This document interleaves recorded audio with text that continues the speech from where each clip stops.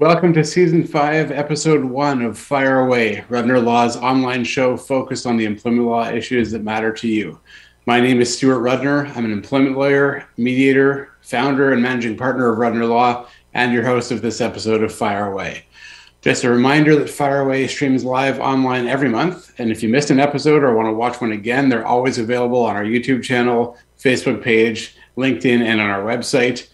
Very excited today that I'm joined by two people. First of all, Jennifer Ansell. Jennifer is a mediator, paralegal, and workplace investigator. And second of all, Eric Prydatok, who is a senior HR consultant.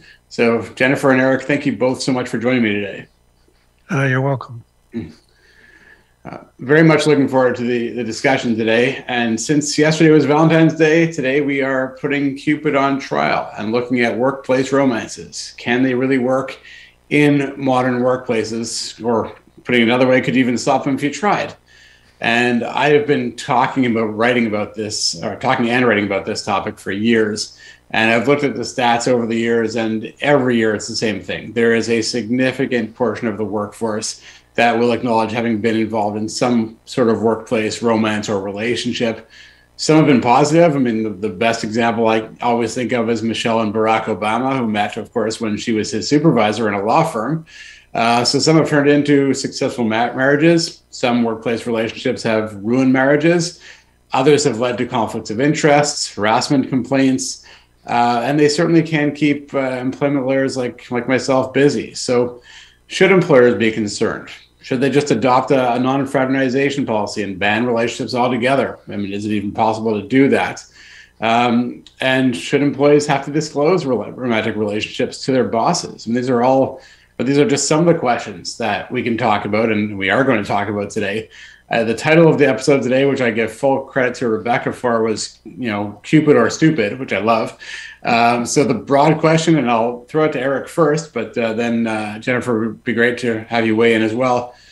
In 2022, do workplace relationships even work?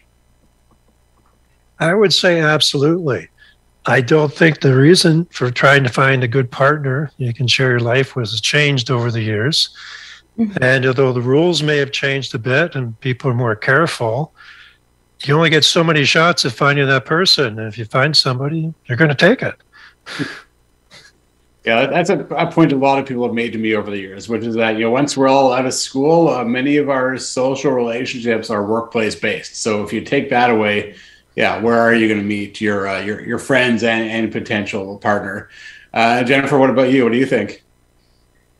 I think what Eric's saying, it's the reason a lot of people meet at the workplace, because they have shared interests, they have a shared maybe educational background, skills background. So the workplace environment naturally lends itself to meeting somebody with that kind of same and similar background.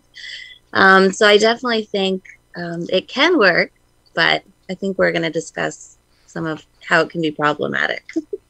We definitely will, because that's what employment lawyers do. Eric, you said something interesting before. You said, although the rules have changed, so how have things changed over the last 5, 10, 20 years? Well, the prevalence of the Me Too movement, which did a wonderful job of revealing predators in the workplace. I mean, they had to be dealt with, and until that happened, they weren't. The side effect, which was not intended, I'm absolutely sure, was it made people terrified to have relationships because they weren't sure what the rules were. And that's kind of part of putting some kind of relationship, something in place so people know what the rules are supposed to be, so they feel a little more comfortable about the whole thing, if they do go into one. The other one would be COVID. Sorry, I was thinking for a second, I almost forgot. The other one would be COVID. I mean, a lot of people are remote now. It could be, even today, someone's outside of Washington, D.C., one person's in Kitchener. Very likely they're going to get a romance together. Yeah, it's definitely changed things. I mean, I was thinking that, yesterday was Valentine's Day, and in the past, it would not be unusual for us to get a call today, tomorrow, over the next few days about something that happened. Someone who sent an inappropriate Valentine's Day card, or someone who thought they were in a relationship when they really weren't. But given COVID, most of us or many of us are still working remotely. It is a bit of a different world, but hopefully that is also going to change soon. But I do want to come back to one of the points you made about the Me Too movement and how things have changed, and how there may have been people who were stuck in relationships, and I'll use that word very loosely, in the past, just because they felt like they had no choice. So Jennifer, maybe I'll flip this over to you. I mean, how have you seen companies, or how have you recommended that companies deal with the situation of making sure that any relationship is consensual? Well, that's the difficulty, right? It's when it's good, it's great. And especially if you're the person in a position of authority, or if the person that's in a position of power, you need to, more so than the more junior person, you need to be very cognizant of what the potential consequences could be when and if this relationship falls apart. I happen to be one of those rare people who have ventured into the workplace romance. I did years ago. I don't think you're that rare based upon the stats. Right. Well, I thought it was, but we're also seeing the statistics are saying people don't share when they are in one, right? They keep it a secret. So my folks met at work. I had a successful kind of workplace romance years ago. But a lot of the time you can attribute down to that to the personalities of the individuals involved. And it didn't deteriorate into something that could be negative. So in preparation for today, I was looking at a study by Leisure Research for ADP Canada, which is only 2019. And they said that 45% of people in a workplace relationship kept it a secret. And only 40% reported it to HR when they were supposed to. So if we're being told that only 40% of people even report it, that's nearly half of people just disregard. If there is a policy, 40% of people are just disregarding it anyway. Yeah, you made a bunch of interesting points, actually, because that's one of the things that we often recommend to our clients. And I don't want to jump ahead too far, so much to unpack here, because here's the first question I guess I'll start with. Should employees have to disclose the fact that they're involved in a relationship? And if so, why? Eric? Well, I would say really they need to disclose a relationship if people start noticing or cluing into the relationship and start acting differently around them, or the relationship reaches a point where, let's say, their feud or any kind of tension is starting to show obviously between them, then something needs to be done. Somehow the conversation needs to be had to try and straighten that out, because it's impacting the workplace. Yeah, I think the last thing you said there is key. If it's impacting the workplace in any way, the other typical example we talk about is where it creates a conflict of interest. If you have two people in a relationship and one of them has control over the other one's career progression, compensation, work conditions, whatever, then in my mind that's a situation where it should be disclosed. But Jennifer, you made the important point is, even if that's what the policy says, you often have people who will not disclose anyways. So how do you deal with that? Right, to the tune of 40% of people who've been in this situation. It's a big number. So I mean, like when I think the policies are designed, like we have to think of what are the policies designed to try and serve, right? So HR wants to be able to have a handle, and Eric could talk better to this, but HR wants to be able to have a handle to see, are there conflicts of interest? Are we exposed to liability for sexual harassment complaints? And and also to ensure that there's no perception of favoritism, right? Or some kind of bias. So I think that's what they're intended to do. But if nobody's disclosing, it's ineffective. So are they effective? Is there a point? Apparently 60% of the time, maybe. Yeah, no, and look, I've dealt with this, and I've seen some interesting case law where people have been disciplined and even dismissed. Interestingly, not for entering into a relationship, but for not disclosing the relationship. And that's where I think having a well-written policy is crucial. I mean, people need to understand that there are circumstances where they have to disclose the fact that they're in a relationship, and if they don't, there will be consequences. And there have been a few cases over the years where people have refused to admit or acknowledge relationships and even been confronted and denied the relationships. And then the evidence was clear that they were involved in such a relationship, and then they've been fired and the dismissals have been upheld.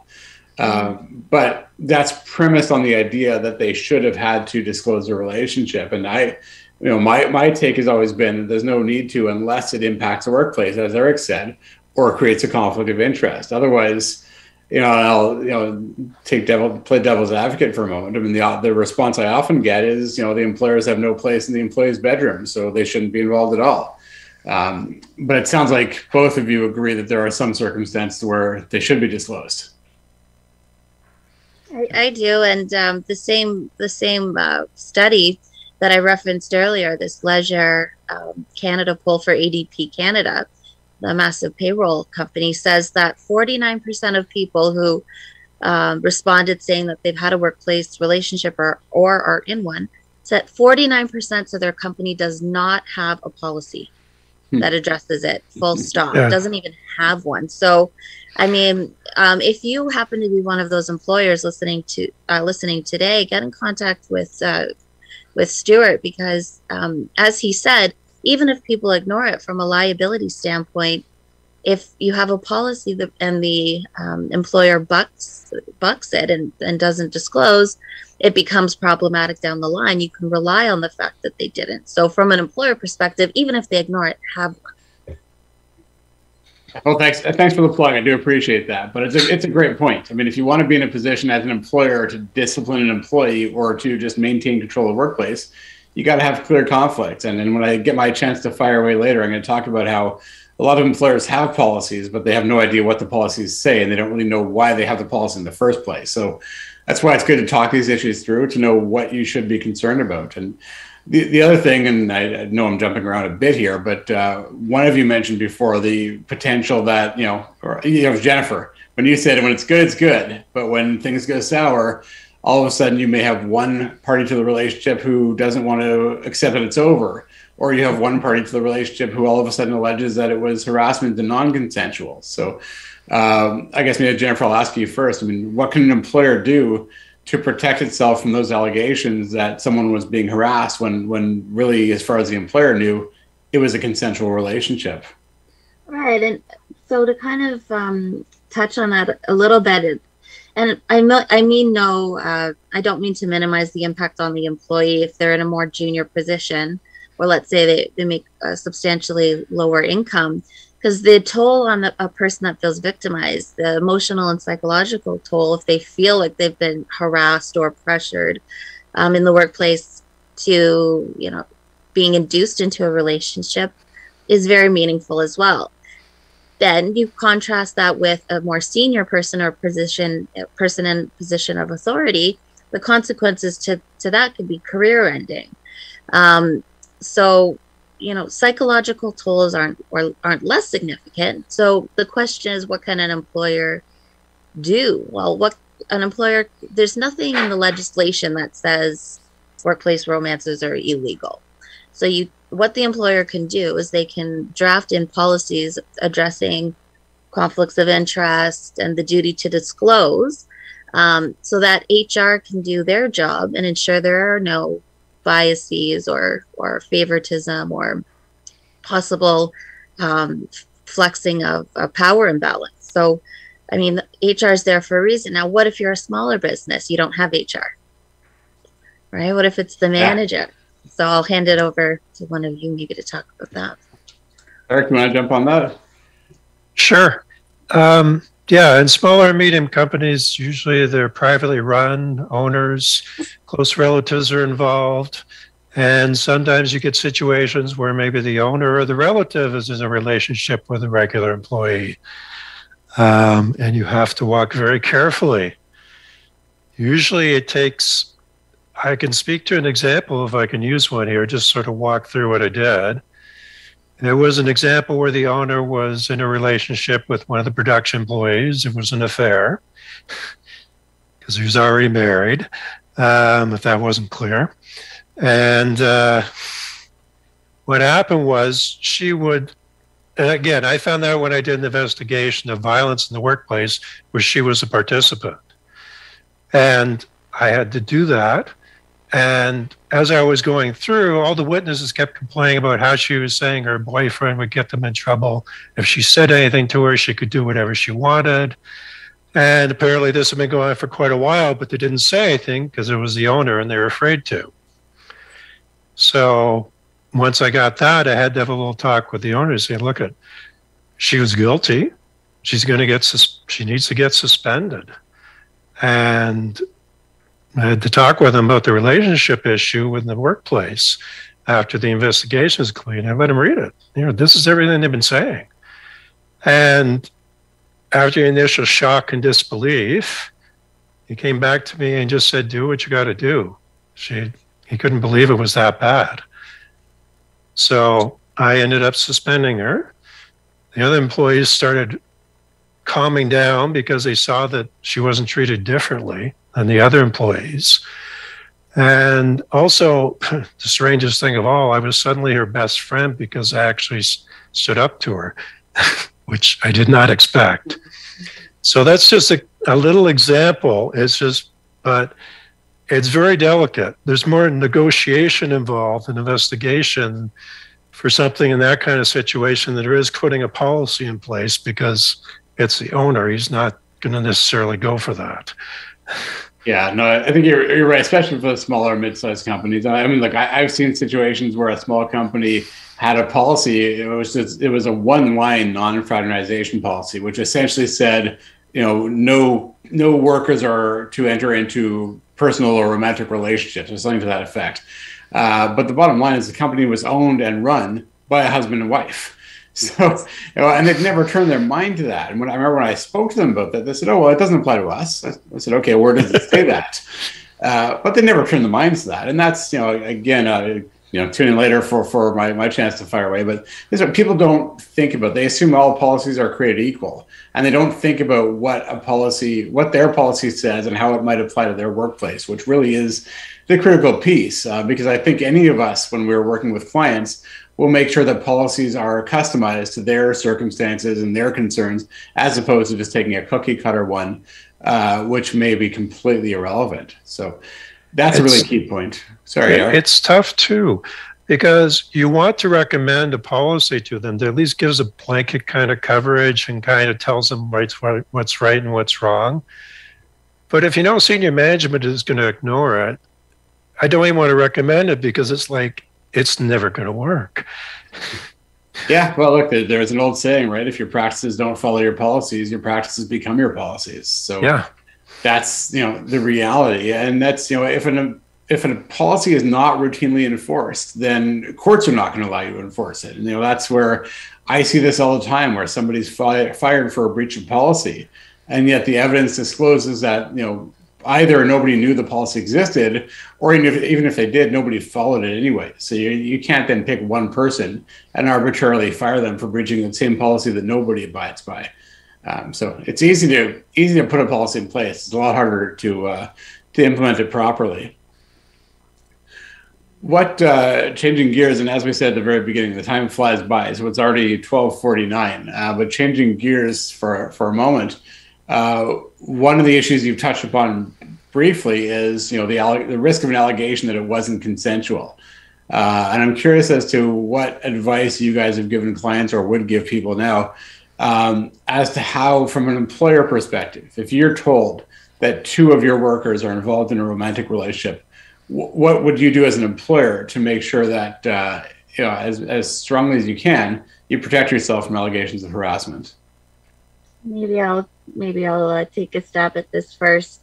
So I look at it kind of as like a two-prong issue, depending on the position of the individual. Typically, it's male, female, typically, but doesn't have to be, certainly. A workplace romantic relationship does not necessarily equate to some type of harassment or anything in the workplace.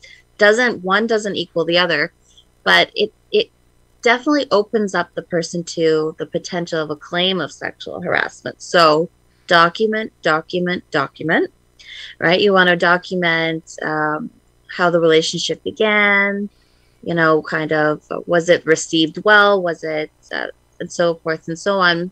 Because if the tables turn one day and the relationship falls apart and somebody feels on the short end of the stick and wants to file a claim for sexual harassment, whether it be like under human rights or under the Occupational Health and Safety Act, you're going to have to defend it. You're going to have to respond to it in some way. So, you know, get in the habit of saving everything. It doesn't feel very romantic, does it? But especially, like, the question is this relationship so compelling that you're willing to give up your career? Because if that happens one day, that may be what ends up happening for you. And again, we're talking about more so if you have something to lose. We just saw Jeff Zucker. He just stepped down from his position as CEO at CNN. That's one I can think of right now. Because of the, you know, just the potential of the look of impropriety. And apparently that's a consensual relationship. So are you willing, is this such a compelling relationship that you can't just have that person leave their role? Jeff Zucker, I'm sure he could have taken care of the both of them.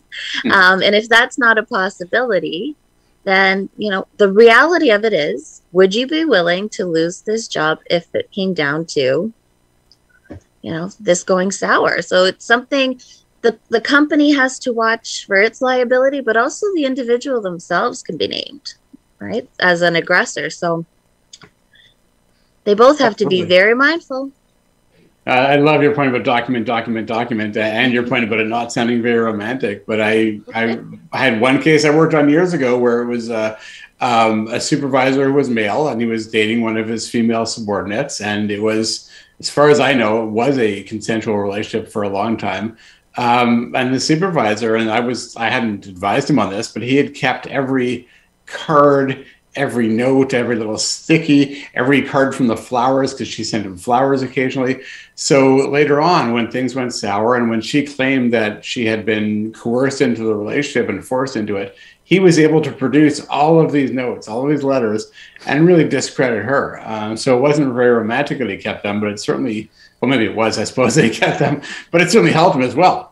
And so now we coach our clients to tell people, and if someone comes to our client, a corporate client that is, and acknowledges a relationship, they will ask both parties separately to confirm that it is consensual, but they'll also advise them to keep documentation like that, just in case this type of thing happens. I think it's a really important point.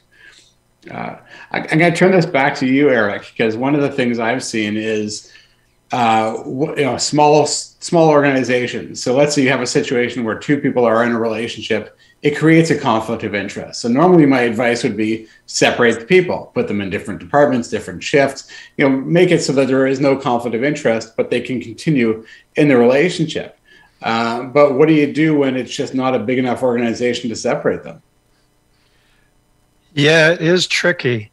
Worst case, you pick up the old standby, which is manager of special projects, which is you put them doing all sorts of little projects somewhere without any direct responsibility. That comes up quite a bit. I mean, I've seen places where a manager was the direct supervisor of the person they had a relationship with, and they just moved them to a different department. The person wanted to continue the relationship, so that's what they did. I mean, there's enough different departments that if there's no direct report, it still works. I mean, unless, of course, it's the owner or like a general manager or something like that. I mean, even in that case, I've seen them move people out of an area where they're on a factory floor and they move them to something like quality control where there's only a handful of people and have them work in that department instead, because I mean, production people don't generally like quality control anyway. So that kind of thing.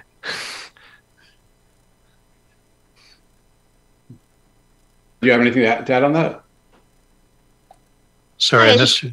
Oh, I think I was freezing there. I think my connection might be unstable. Can you guys hear me? Yep, I can hear you.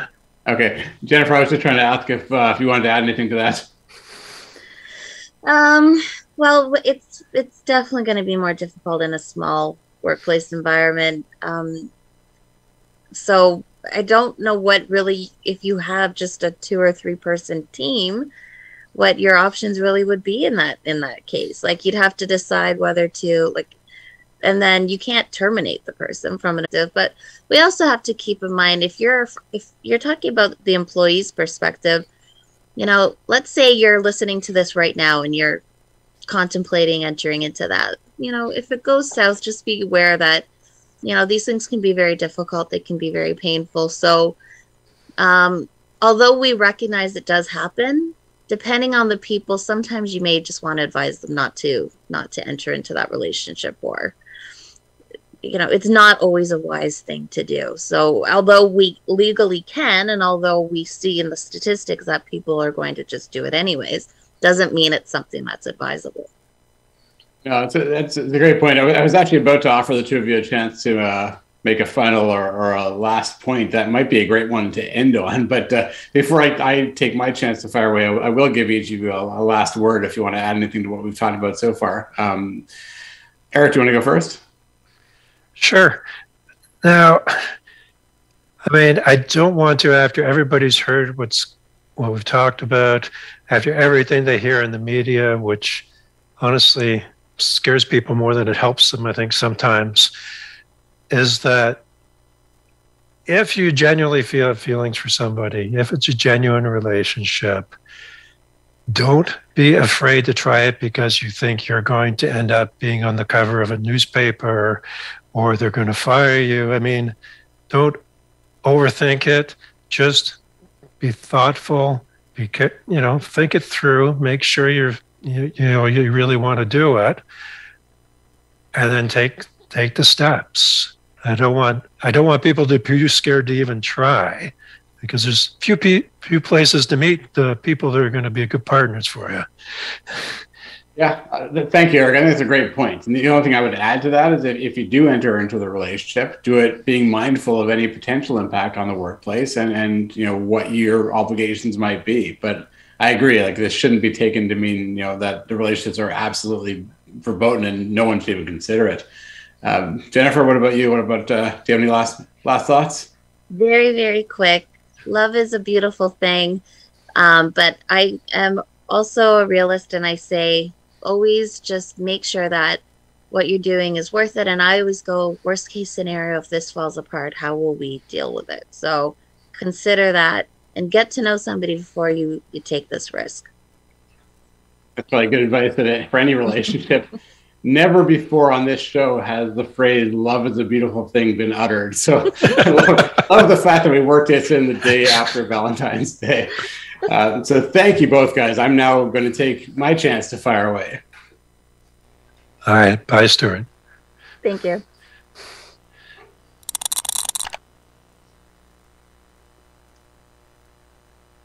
In season 5, episode 1 of Fire Away, we talked about workplace relationships and whether they should be a concern. And several times during the discussion, the issue of non-fraternization policies came up, or policies in general came up. And it reminded me of how often people ask our firm to provide them with non-fraternization policies. And when we ask them questions to determine what they really need, what their concerns are, we realize a few things. One is we realize they've never really given it any thought. They don't really know what a non-fraternization policy is in many cases. They have no idea what they would do if 2 of their workers were in a relationship, or what the concerns might be. They just seem to think they need a policy, and so they also assume that they're all the same. In other cases, we've seen organizations that have policies banning romantic relationships between coworkers, and yet the company is run by a married couple, and they've never even considered what that might mean, why they have the policy. They probably came in a package that they either downloaded off online or copied from somebody else, or somehow acquired and never read, and assumed that their handbook would just be suitable for whatever the needs were. And that seems to be a very common assumption, that a policy is a policy, a handbook is a handbook.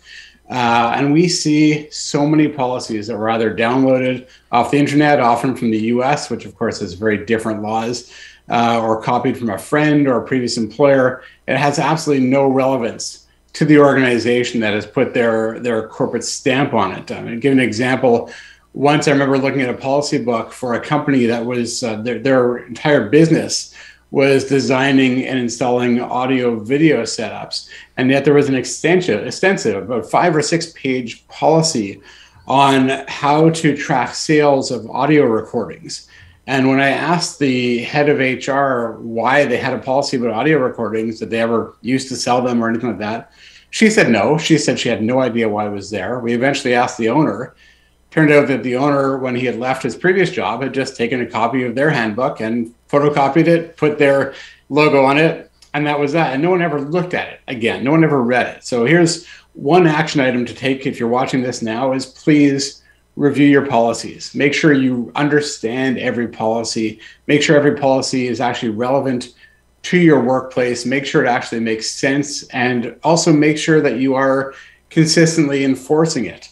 And lastly, make sure that your policies say what you think they say. And I'll give you a real life example from probably about 10 years ago now, where I was working with a client and they called me because they wanted to fire someone for breaching policy, specifically selling outside of their territory. And they, as they said to me on the phone, they had them dead to rights. They had all the email evidence.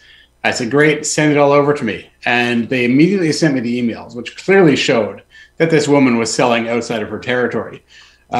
So I replied back, thanked them, and asked them to send me the policy. And I knew something was wrong when a week and then 2 weeks went by and I hadn't heard anything. So I called them, and they very sheepishly admitted that they had looked.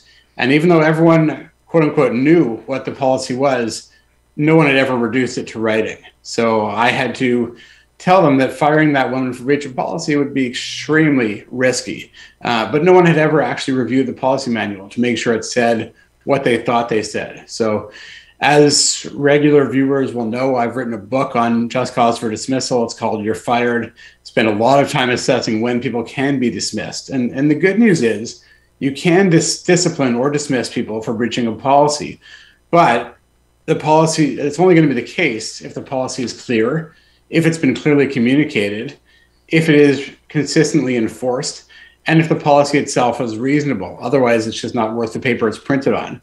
And remember, there is an old saying that when your practices do not conform to your policies, your practices become your policies. It's critical to have policies that are designed for your workplace, for your specific needs. And that's why I know for our team, we're often asked just to send a standard contract or policy or handbook, and we won't do that. We will make sure we take the time to speak with our clients, understand what their business is, what their concerns are, what their goals are. So whether it's a non-fraternization policy or anything else, we'll make sure that they have a policy that actually achieves their goals, as opposed to just giving them a standard template. So I guess final word here is don't just download a policy or a handbook. Don't just copy it from someone you know, and just assume that all policies or all handbooks are the same. If you do, you're really wasting an opportunity to put your organization into a stronger legal position. And frankly, when businesses do that, it typically ends up meaning more work for firms like ours in the long run. So strongly encourage you not to do that and to take the chance now to review your policies if you haven't done that anytime recently. That's all I wanted to say on that subject. That's also all the time we have for season 5, episode 1 of Fire Away. So I want to thank everyone for tuning in. I want to thank Jennifer and Eric for joining me for a fantastic conversation that went by way too quickly. I do want to remind everybody that at Rudner Law, we want to remind everyone to treat their employment relationships like legal relationships, make informed decisions rather than assumptions, such as assuming that all policies are the same.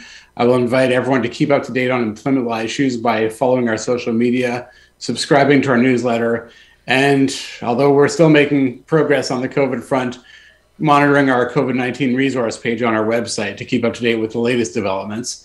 But as I always say, none of that replaces customized legal advice tailored to your specific circumstances. If you think you might need an employment lawyer, you probably do. So feel free to reach out to us. Our next episode will air on March 15th, which is actually my birthday, which means I will be taking the day off. And my partner, Brittany Taylor, will be back in the hosting chair. She will be joined by Heather Skoll of Life Notes Wisdom for a really interesting discussion on wellness and health at work, particularly when it is a remote work situation. Just a reminder, the past episodes can be found on YouTube, on our website, and archived on Facebook. And if you like our page or subscribe to our channels, you'll receive notifications when episodes are live. Last but not least, thank you to Rob, to Rebecca, and Mark for putting this all together again. And thank you guys all for watching. Take care. Stay safe.